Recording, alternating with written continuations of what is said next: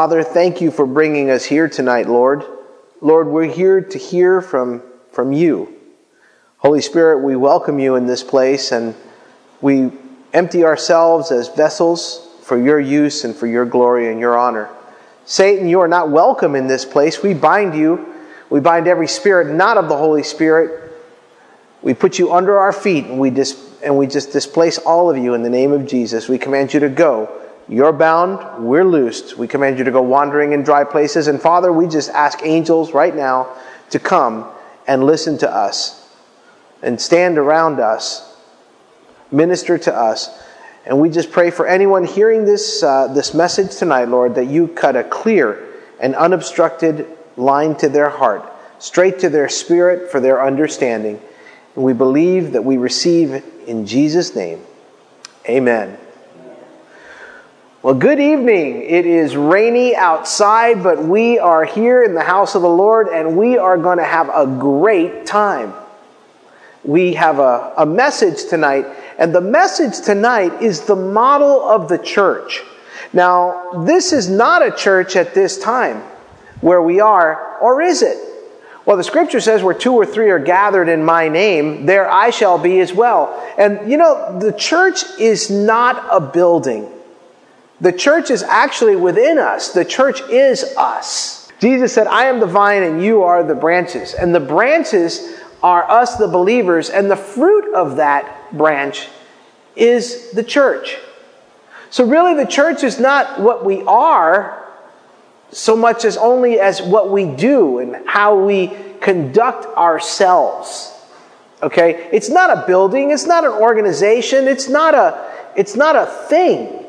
If we open up our Bibles to Matthew chapter 28, that's Matthew chapter 28. Jesus is speaking here, and this, of course, you've heard this before in Matthew 28:19.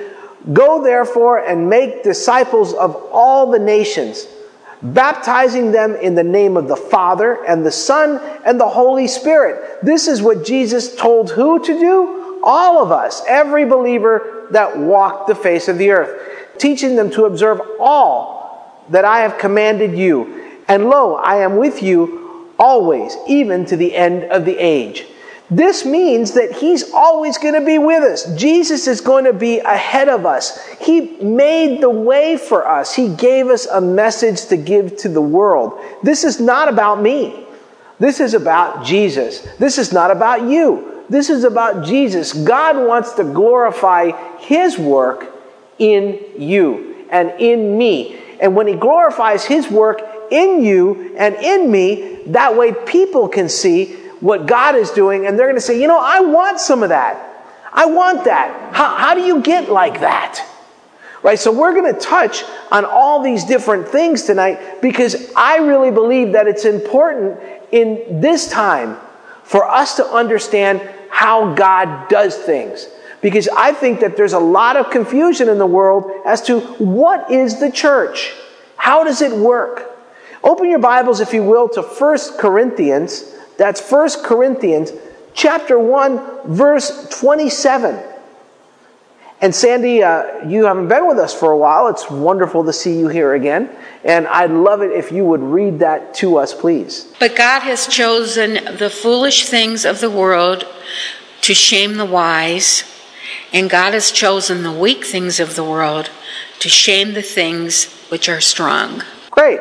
And what does that mean? Well, it means that God doesn't use ability. God uses availability. As a matter of fact, if you're a great speaker or whatever, God's got to break something in you because, of course, you walk into the kingdom, well, I'm here, God, and I'm going to speak as only I can speak. And hey, if you guys are as talented as I am, maybe you can preach a good message too.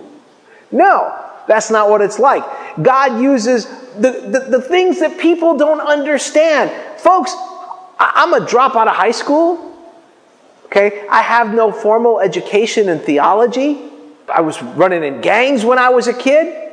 Do I seem like a holy person to you? I don't seem like a holy person to me. But God uses these things to confound people. Hey, what is it that makes Him that way? When God really shows up on the scene, It doesn't really matter. You could be the weakest, lowliest thing in the world, and God's going to lift you up. As a matter of fact, Jesus said that in the kingdom, the last shall be first, and the first shall be last. Which means all those guys said, hey, get out of the way. It's my turn to get up in the front of the line. Sure, man, go ahead. You be meek and mellow, and don't worry, because when it comes to heaven, those guys are going to be the ones that are going to be at the end of the line. You're always going to be in a right place when you come before the Lord and you say, Lord, I'm not worthy of this. I don't know how you're going to do it using me, but I'm willing for you to do this. Turn in your Bibles in the Old Testament to the book of Judges, chapter 7, and we're going to read in chapter 7, but let me give you a little beginning here. We're going to meet a guy named Gideon here. And Gideon is, according to his own statements, he is of the smallest tribe. He's from the tribe of Manasseh. And God says, well, I'm going to use you to defeat the enemy. And this is a story. I mean, how many of you guys have ever heard of putting out a fleece? Putting out a fleece is a fleece, of course, is what you get from a sheep, right? You know, you get their wool and it's a fleece, and you cover yourself with it, or you can use it as a blankie or whatever. You know, it's a fleece, okay, whose fleece was white as snow. And so the story goes that Gideon is here. And the Lord tells him, well, I'm going to use you to defeat the enemy. And Gideon says, who, me? But I'm nobody, Lord. I'm a little guy. I'm the group of, the tribe of Manasseh. We're nobody. God says, I'm going to use you. He says, okay, Lord, so what I'm going to do, it's not that I don't trust you, Lord. It's just that I need your help. And I'll tell you something, folks. I understand when people put out fleeces. I've had conversations with people that say, I really don't know how I can trust God in the big things, but the little things, it's just something that I don't know. I was having a discussion with somebody the other day, and we were talking about tongues. And I said, well, do you have the baptism of the Holy Spirit? He said, yes, I believe so. I said, well, do you pray in tongues? He said, oh, don't tell me you're going to tell me that if I don't have tongues that I'm not baptized in the Holy Spirit. I said, oh, no. As a matter of fact, for me, I was baptized in the Holy Spirit for a number of years and then started praying in tongues a while after. He said, oh man, that makes me feel so much better. He said, I have a friend that's in a denomination that tells me that I am not baptized in the Holy Spirit if I don't pray in tongues. I said, well, then you need to go back and tell your friend that he's not baptized in the Holy Spirit unless he's raised some people from the dead lately, because that's also a gift of the Spirit. Does that make sense? You see, if you're going to be a legalist, if you're going to be a law keeper, if you're going to be a person that says, well, God is like this and God is like that and God's not like that, then you better be ready to do it all. So if you're going to say that I'm not baptized in the Holy Spirit because I don't pray in tongues, well then listen, and you do, then you better show me how you flow in all the gifts. You better be spewing out prophetic word. You better be interpreting tongues. You better be out there doing you better be giving me words of knowledge, all these things, or you're not baptized in the Holy Spirit. No, I don't think so. That's not how it works. And that's exactly why today's message is what it is. Because we need to get it straight, people. We need to understand that God's church is His church. It's not our way of doing things. God doesn't meet us at our level of righteousness. God has one way, and that's why Jesus said that the gate is narrow. Okay, narrow is the gate. It's everybody who says they want to be a cafeteria Christian. Well, I don't like that tongue stuff, but I like that Holy Spirit stuff. I like the way that when I lift my hands, I get the little tingle. Ooh, yeah, I like that, but I don't like that thing where you tell me that, that the Holy Spirit is there and everything, and even when I'm cheating on my taxes or whatever. And I don't like it when you people start to say praise the Lord all the time in public, and when you talk about going and leading people to Christ. I don't like all that stuff, but I like how nice Christians are. That's called cafeteria Christianity. You ever been to a cafeteria where you look and you're walking down the line and you like some of this and, ooh, I'll take some of that, and ooh, look at that chocolate cake, I'll have a double piece of that. That's not the way that we deal with the things of God. It's either all or nothing. This is a serious time, folks, and it's time, and if you look outside into the world, the definitions of who's a believer and who isn't is getting clearer and clearer, because the people that are kind of playing church, well, there's no big difference between them and the world. I mean, the divorce rate is just as high. The adultery rate is just as high. They're living just as carnal a life. It's those who desire to be set apart. See, the Bible tells us to be holy, to be set apart. But the way that we're set apart is by giving ourselves to the Lord and submitting to the Lord. And when He calls us to do something, even though in this particular case, Gideon put out a fleece. Okay? And he said, well, Lord, if this is of you, if you want me to go down, then what's going to happen is I'm going to go to sleep tonight, Lord, and I need you, please, Father, to cover the fleece in water and let the rest of it around it be dry, the ground around it be dry. So God said, oh, Gideon, oh, ye of little faith, that's fine. Okay, we'll do that. So he woke up the next morning, and sure enough, fleece was wet, ground was dry. Cool, Gideon says, wow, God showed up and He showed me. But Lord, show me one more time. So tonight I'm going to go to sleep, Lord, and I want you to make the ground around the fleece wet, but make the fleece dry. You know, and if you think about it, fleece sitting out in the middle of the night, both of these things are impossible. So sure enough, the next morning, this is the deal. And this is where we come in to Judges chapter 7.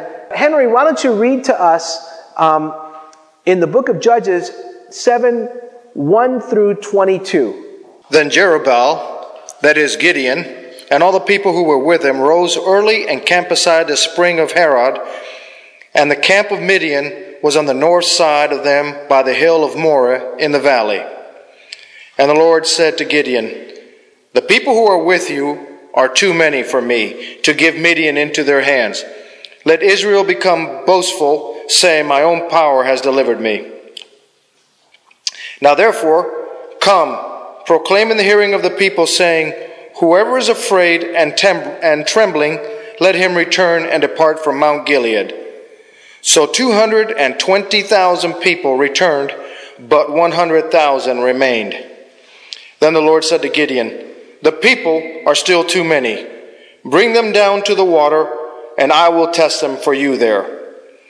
Therefore it shall be that he of whom I say to you, this one shall go with you, he shall go with you. But every one of whom I say to you, this one shall not go with you, he shall not go.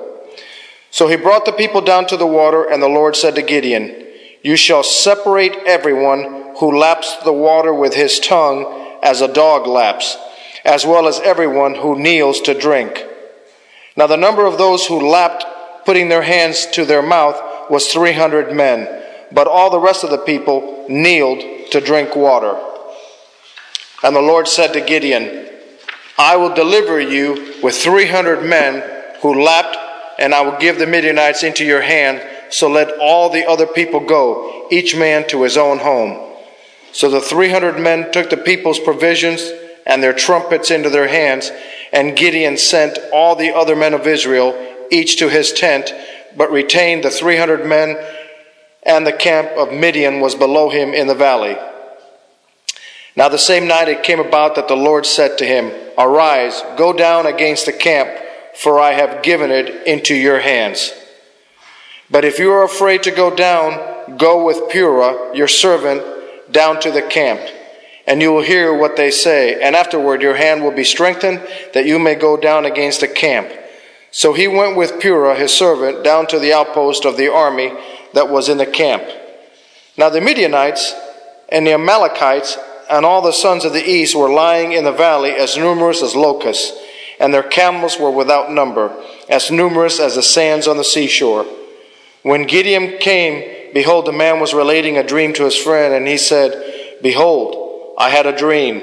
A loaf of barley bread was tumbling into the camp of Midian, and it came to the tent and struck it so that it fell, and turned it upside down so that the tent lay flat. And his friend answered and said, this is nothing less than the sword of Gideon, the son of Joash, a man of Israel. God has given Midian and all the camp into his hand. And it came about when Gideon heard the account of the dream and its interpretation that he bowed in worship. He returned to the camp of Israel and said, arise, for the Lord has given the camp of Midian into your hands. And he divided the 300 men into 3 companies, and he put trumpets and empty pitchers into the hands of all of them, with torches inside the pitchers. And he said to them, look at me, and do likewise. And behold, when I come to the outskirts of the camp, do as I do. When I and all who are with me blow the trumpet, then you also blow the trumpets all around the camp and say, for the Lord and for Gideon. So Gideon and the 100 men who were with him came to the outskirts of the camp at the beginning of the middle watch, when they had just posted the watch, and they blew the trumpets and smashed the pitchers that were in their hands. When the 3 companies blew the trumpets and broke the pitchers, they held the torches in their left hands and the trumpets in their right hands for blowing, and cried, a sword for the Lord and for Gideon. And each stood in his place around the camp, and all the army ran, crying out as they fled. And when they blew 300 trumpets, the Lord set the sword of one against another, even throughout the whole army. And the army fled as far as Bethsheba, towards Zererah, as far as the edge of Abel Meolah by Tabith. Now, I know that was a long reading, but unfortunately, you really can't break that story down in any other way except for to hear the whole story, right? So now you see here where now Gideon gets the word from God.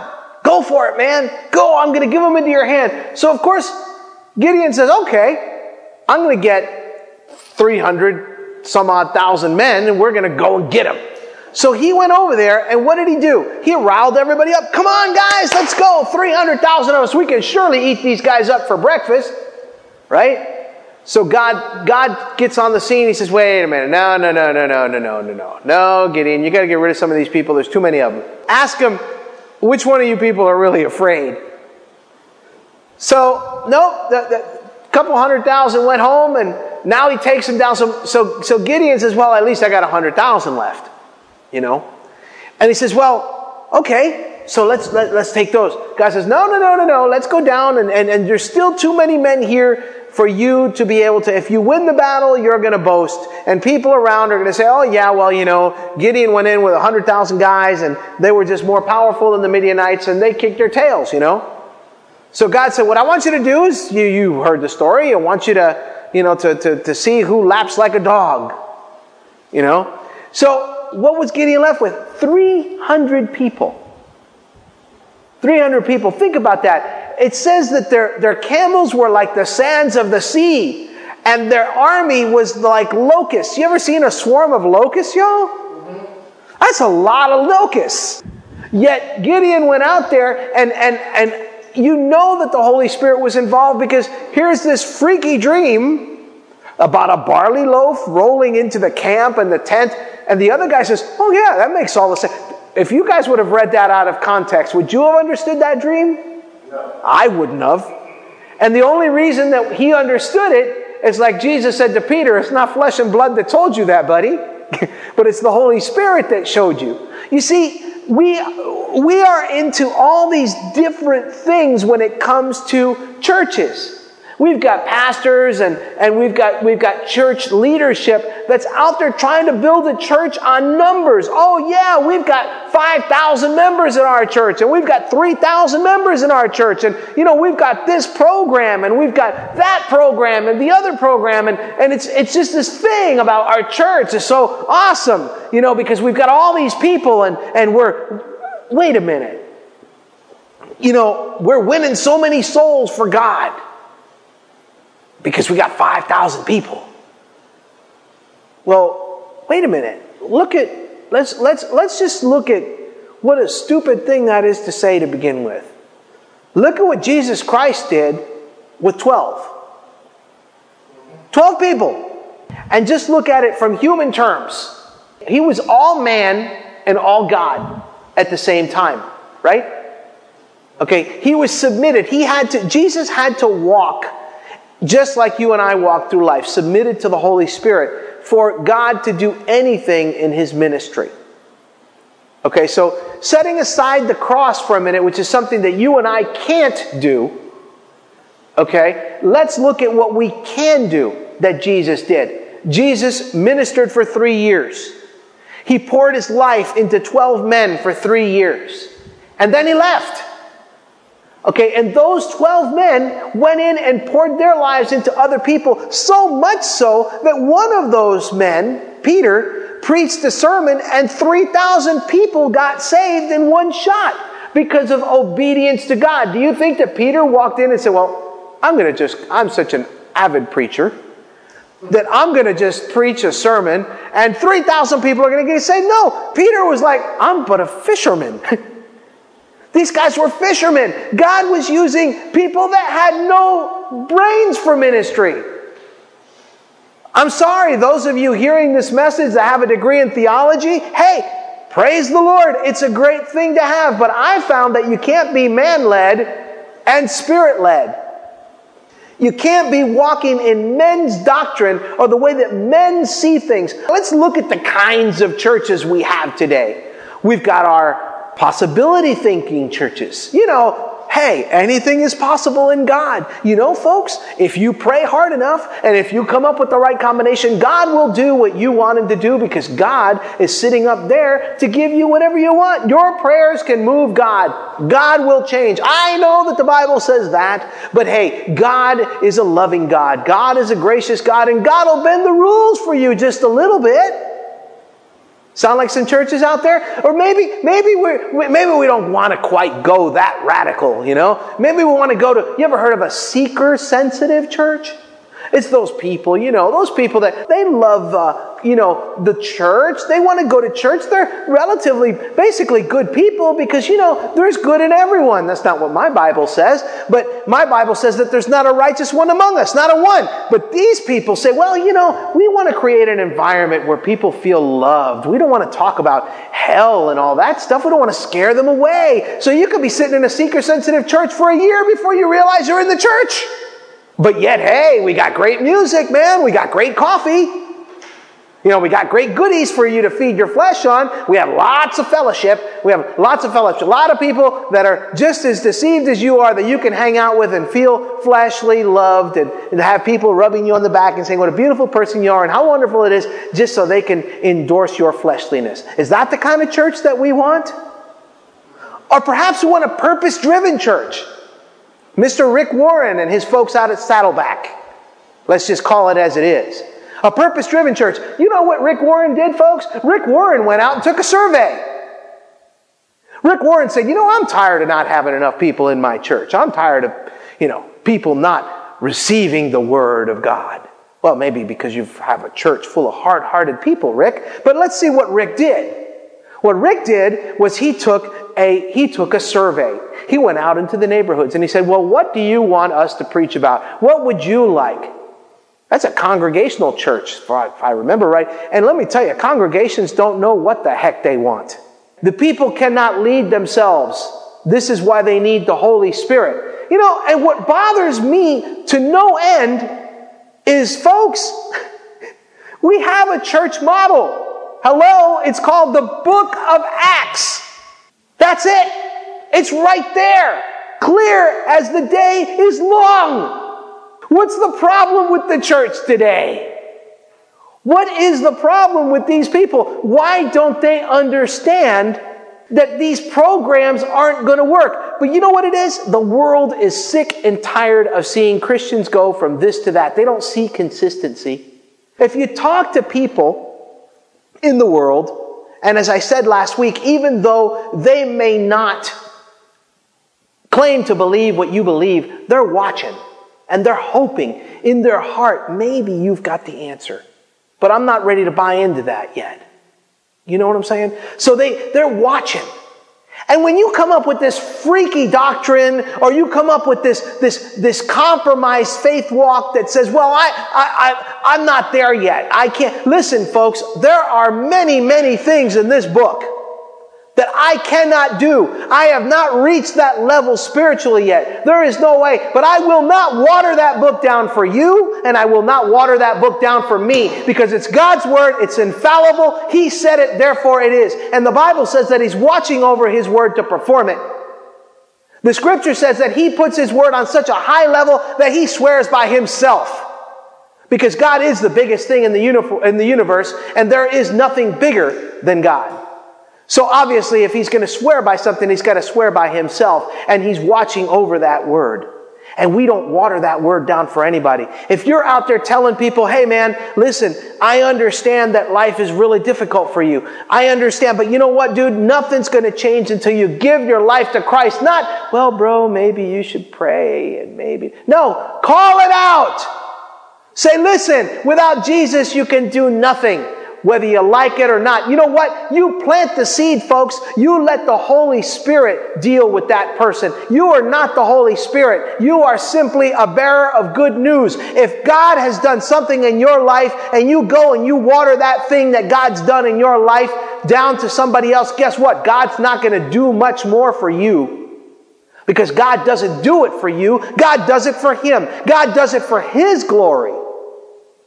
Not for your glory. God doesn't give you finances. God doesn't give you a good life. God doesn't give you a beautiful life so you can say, I'm so happy. God, thank you, thank you, thank you. I'm just going to keep this all to myself. No. And so you go out and you say, folks, look what God's given me. God's given me a beautiful family. God's given me a wonderful business. God's given me a wonderful life. And you know what? Most of all, God's given me eternal life with Him. But no. We don't do that. We water it down. Dude, you just need to get your life straight. Maybe go to church one day. Go on Christmas. Go on Easter. God will meet you there. You can go to Purpose-Driven Church down the street over there. Or that little secret sense. No. If you talk to them honestly, blessed are the merciful, for they shall obtain mercy. Do you have a problem with that, folks? Love one another. Do you have a problem with that? I don't think that anyone in the world has a problem with that. It is more blessed to give than receive. Do you think that people in the world have a problem with that? No, they don't have a problem with it's better to give than receive. If it's done honestly, if they see that there's a change. But if they talk to one Christian and one Christian says this, and they talk to another Christian and another Christian says that. We need to get on the same page, folks. And the only way that we're going to get on the same page is by looking in the book of Acts. So why don't we do that right now? Let's turn to the book of Acts, chapter 2, verse 42. And Leo, why don't you read us verse 42, please? And they were continually devoting themselves to the apostles' teachings and to fellowship, to the breaking of bread and to prayer. That's it, right there. 4 points.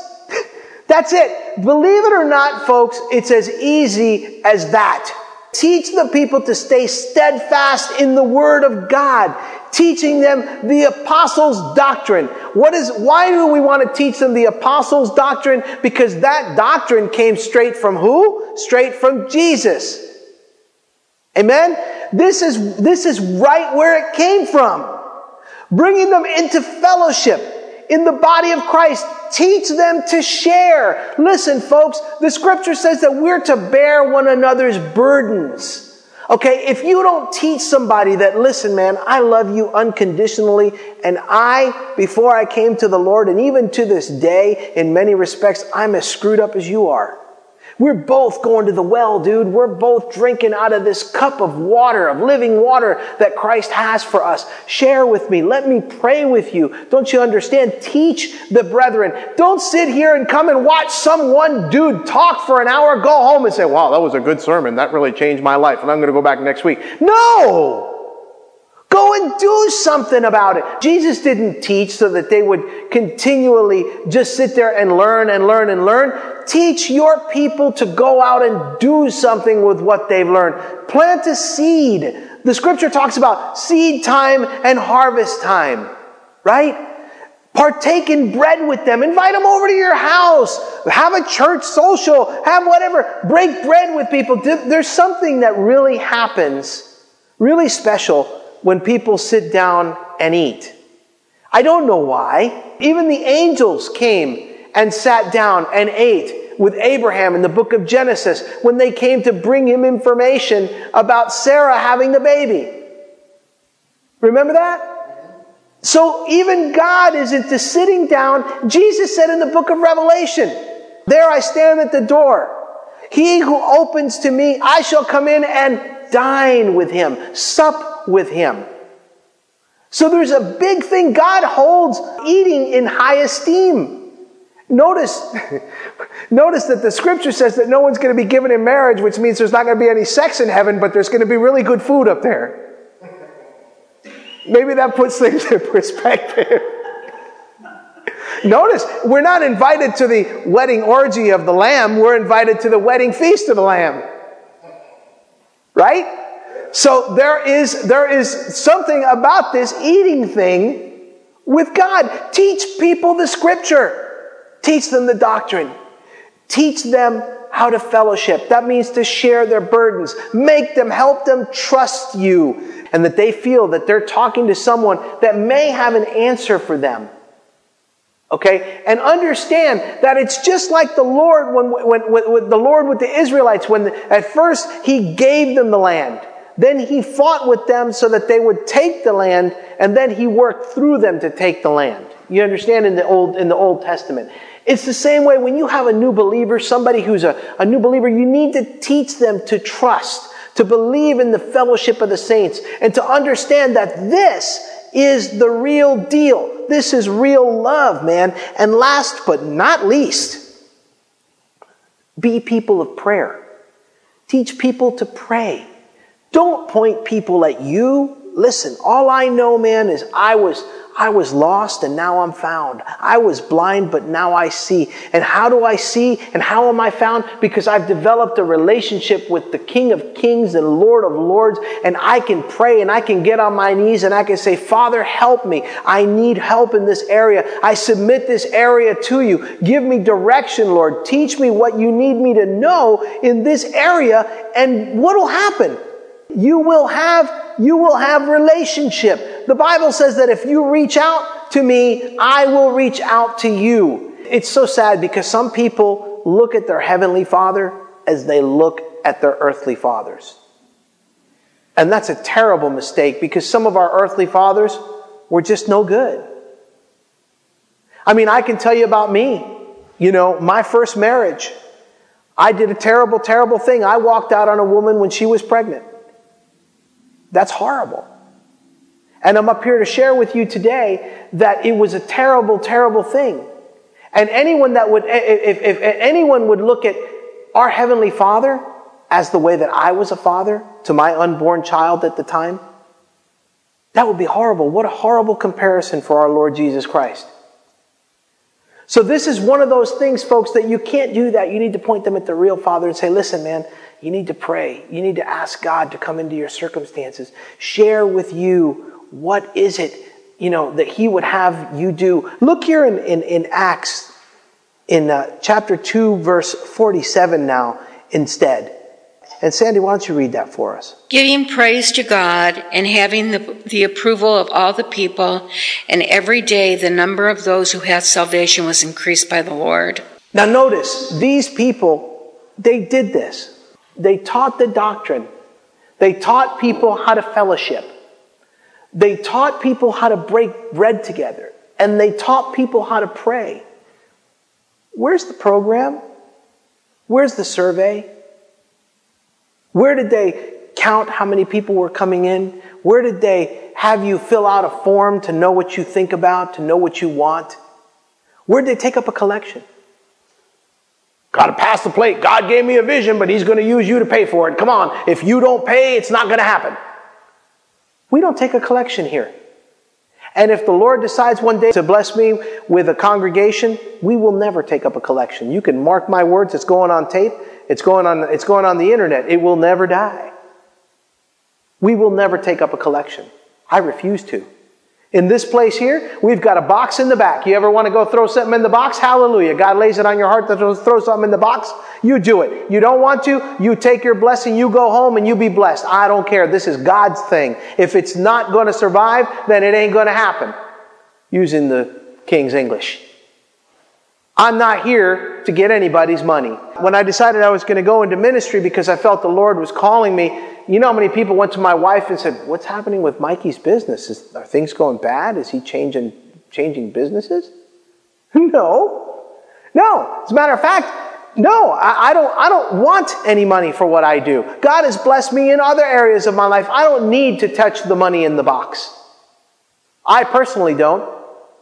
It's God's money. He can do with it what He desires to do. And the last thing that I'm worried about is asking any of you or anyone else for anything, because God built it. God will bring it in. And you know what? It says it right here. And the Lord built it daily. Daily. That means, hey, every once in a while, every day, one more person came in. One more. We weren't looking and saying, oh man, we had a couple of visitors today. Those visitors aren't back next week. Oh man, you know what? Forget about that, man. Don't worry about it. Look in your church, look in your congregation, look at your Bible study, and deal with what's in front of you. The word ministry actually means serving. I am here to serve you. Call me a minister? That's right. I'm a servant. I'm a minister. I'm a servant. How can I serve you? What can I do for you? What can God help me encourage you in? What can I pray for you for? I'm here to serve you. I don't care about 10 people that were here last week that didn't show up, or 20 people that might be here next week. They're still not here. When God puts them in front of me, then I will worry about it. I'm looking for the true church. That church that walks by faith alone, by grace alone, in Christ alone, and by the Word and the Holy Spirit alone. Without doctrines of men. I don't want to hear about programs, man. I don't want to hear about how we've got an incredible this ministry, an incredible that ministry, and we led 50 people to the Lord last night. You did lead 50 people to the Lord. That's great. But where are they today? Are they here? Did you bring them into church? And if they don't show up, are you going to pick up the phone tomorrow and call them and say, hey, you gave your life to Christ. And I'm just calling to find out how it is. Because part of what we do as believers is we love on one another. Sound doctrine. Rightly divide the Word of God. Sound doctrine without compromise. You lead someone to the Lord, they're your responsibility. What do you get out of having a church of 2,000 people, 3,000 people, if a high percentage of them are in debt, the other percentage is going through a divorce, the other part is living in sin, people sneak in the back, they hide, they go and they chill out. Why do you think all these big churches today are so into home fellowship?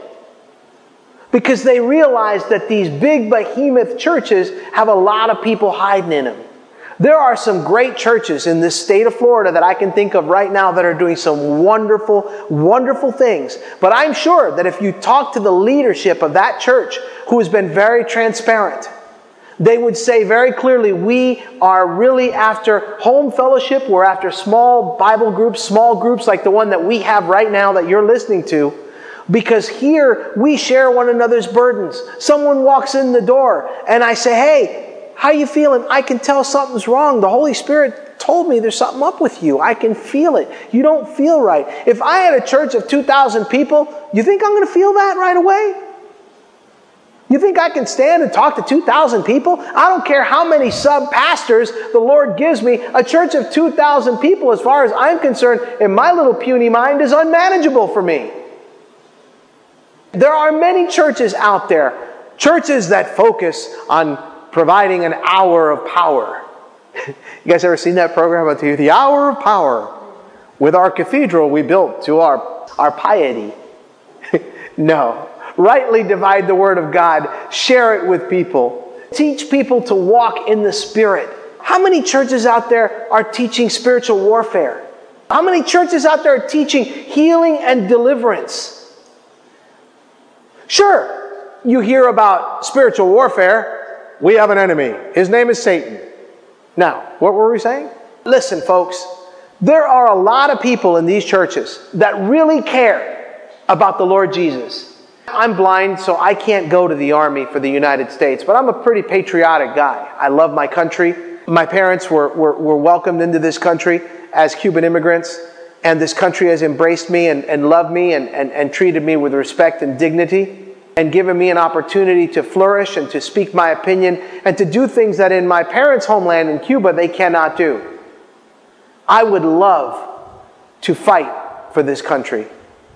I cannot because of my visual impairment. But if I could, and I was able-bodied, as many people are, do you think that I would walk in to an army office, to a recruiting office, and they would say, sure, son, we love the fact that you want to fight, so we're going to just put you on a plane and we're going to drop you in the middle of the desert in Iraq.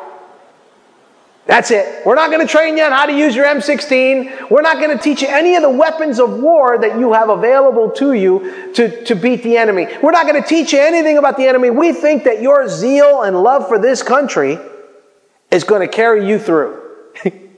Would you throw somebody out into the war like that? Would you allow your tax-paying dollars to go in? We don't need training programs, folks. We just take young kids. And would you let your kid go into war like that? Yet we walk into a spiritual war every single day. Every single day. And we've got men of God that know the wiles of the enemy, but they don't teach it. They know the ways of the enemy. They don't teach it. You start talking about devils and people start looking at you like you're crazy. But you know what? I don't care. Call me crazy, but I know that there's a devil. Jesus said there was a devil, and I know that there was a Jesus. And Jesus said that we have the devil under our feet.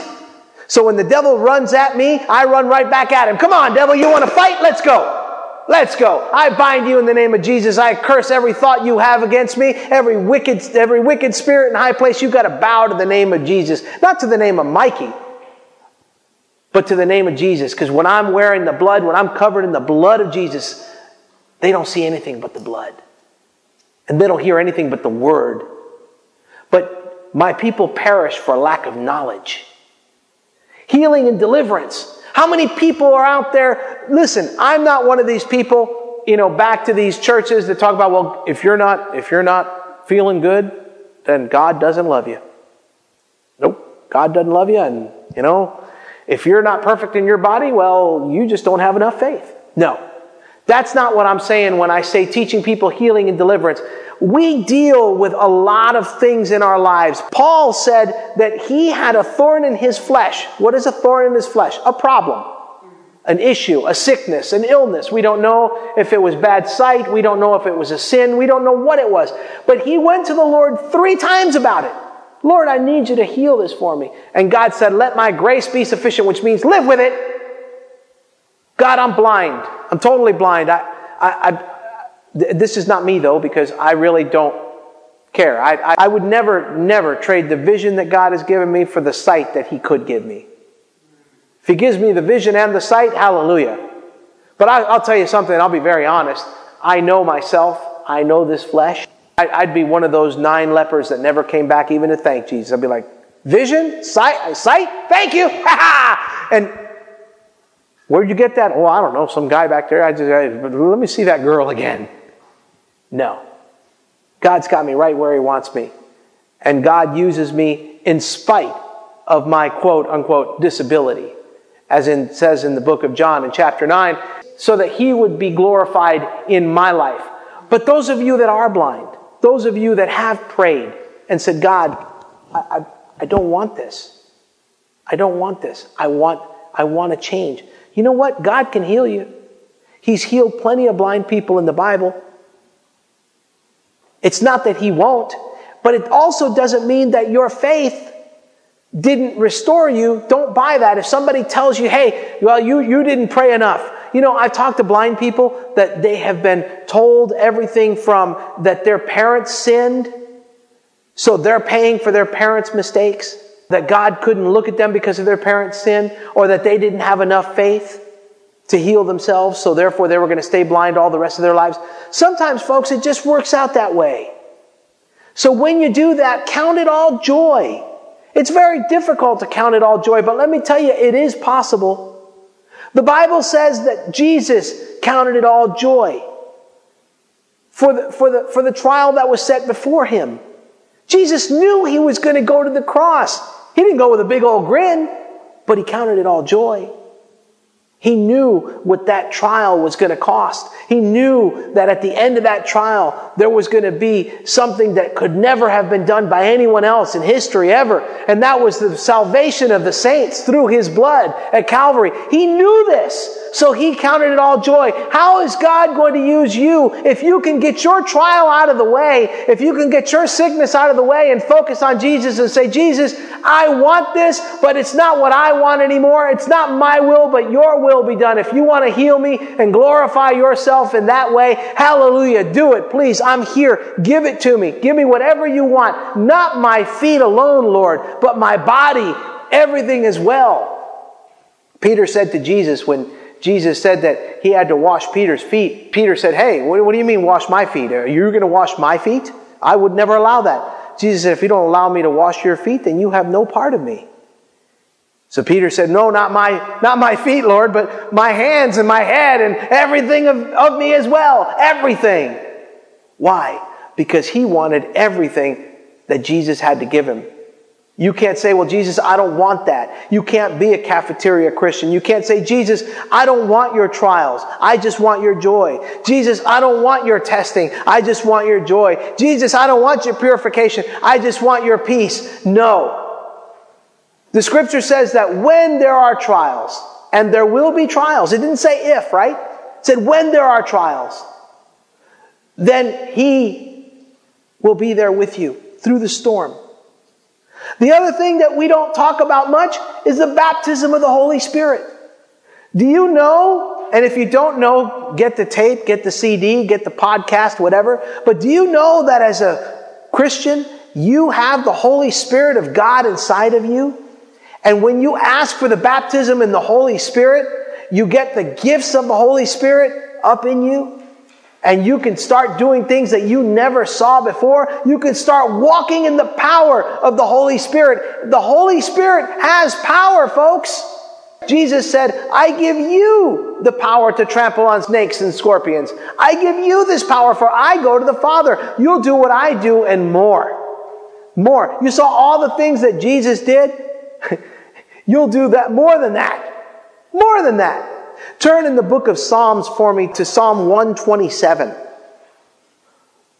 Psalm 127. And Sandy, why don't you read that to us here? Verse 1. A song of ascents of Solomon. Unless the Lord builds the house, they labor in vain who build it. Unless the Lord guards a city, the watchman keeps awake in vain. So unless the Lord builds the house, folks, we don't need to worry about church programs. We don't need to go out there and take surveys. Folks, we're dealing with a world that's hurting, a world that doesn't know what it wants. Listen, folks, how many of you in this very room listening to my voice that believe in the Lord Jesus Christ, how many of you got it wrong before you finally realized that the way to get it right is to give it up to the Lord? It's not to do it your way. Your way didn't work. Mine didn't work for 28 years. How many years didn't yours work for before you finally gave it up to the Lord? How many years?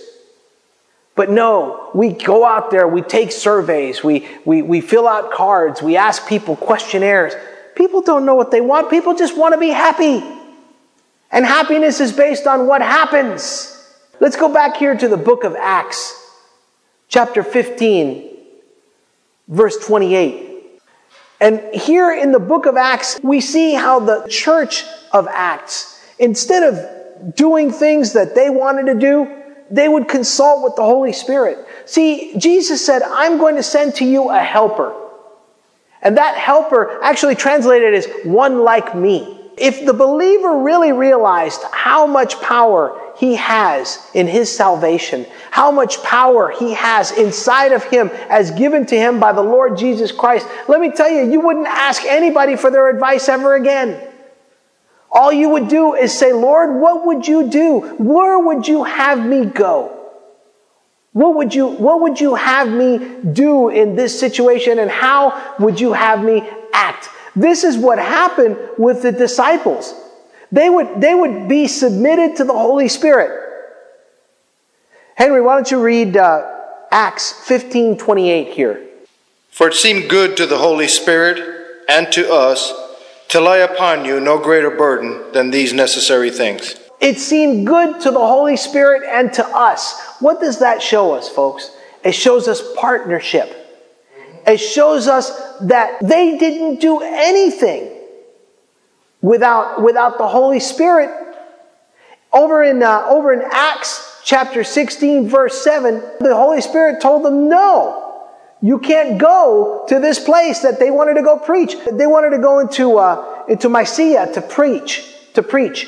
And no, the Holy Spirit wouldn't let them go there. Holy Spirit said, nope, can't do that. And how does that happen? If you're not knowing how to hear the voice of the Spirit, you're not going to hear it. The devil is the one that prowls around like a roaring lion. Rawr, do it this way, do it that way. The Lord has a still small voice, and Jesus said, my sheep know my voice. I'm sure I've mentioned it several times, and I'll mention it again. I'm blind, and I can't see anybody's face. So what I need to do is when you meet me, I say, listen, I can't see your face. I have a real problem recognizing faces. And it'll be a little while before I get to know your voice. So when you walk up to me, say, hey, Mikey, it's so-and-so. And then throughout some point of our friendship, I'll tell you to stop it. If I haven't told you to stop it, don't worry about it. You just have a voice that sounds like everybody else's.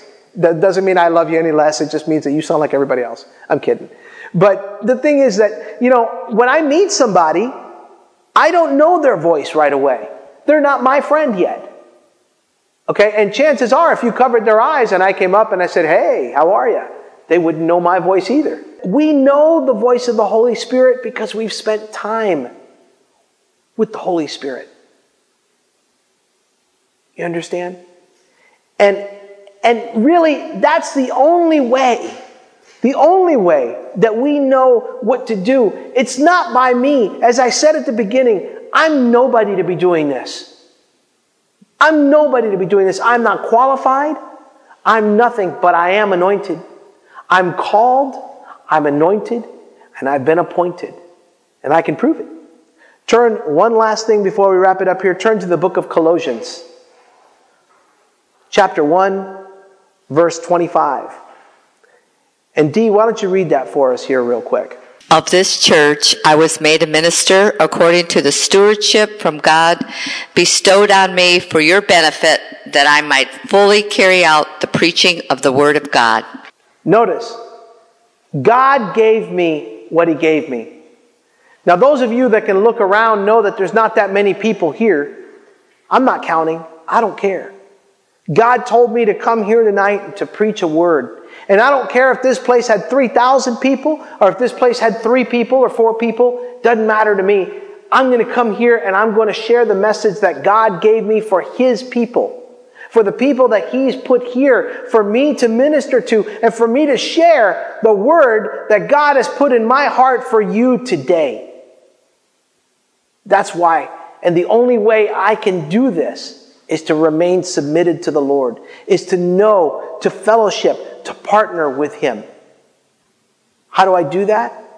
I study the Word. I fellowship with the saints. Whenever I can, I share a meal with anybody who wants to share a meal.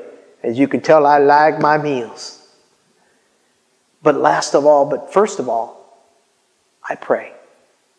And I ask the Lord, Lord, show me your heart for your people. Give me a heart for your people. Because of myself, Lord, I don't care about anybody but myself and my family. But Lord, give me a heart for your people. And He has. And those who know me know the fruit that the Holy Spirit has put in my life. And let me tell you, it's the most amazing thing. Please, if you don't know Jesus, invite Him into your heart today. Your life will never, ever be the same again.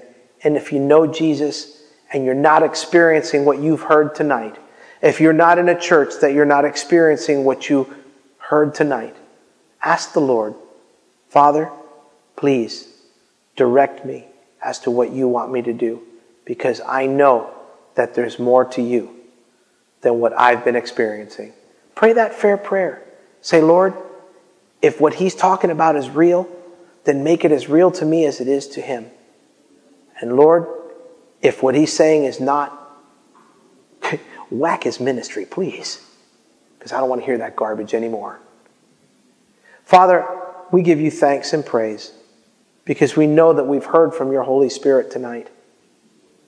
Lord, we just pray that this message go out into all the world, Lord, that copies be made of this message, that people hear it, and that their lives be renewed by the teaching of your word and by your Holy Spirit.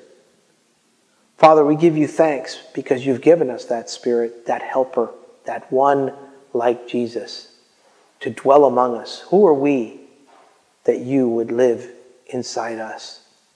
Thank you, Father. We worship you today.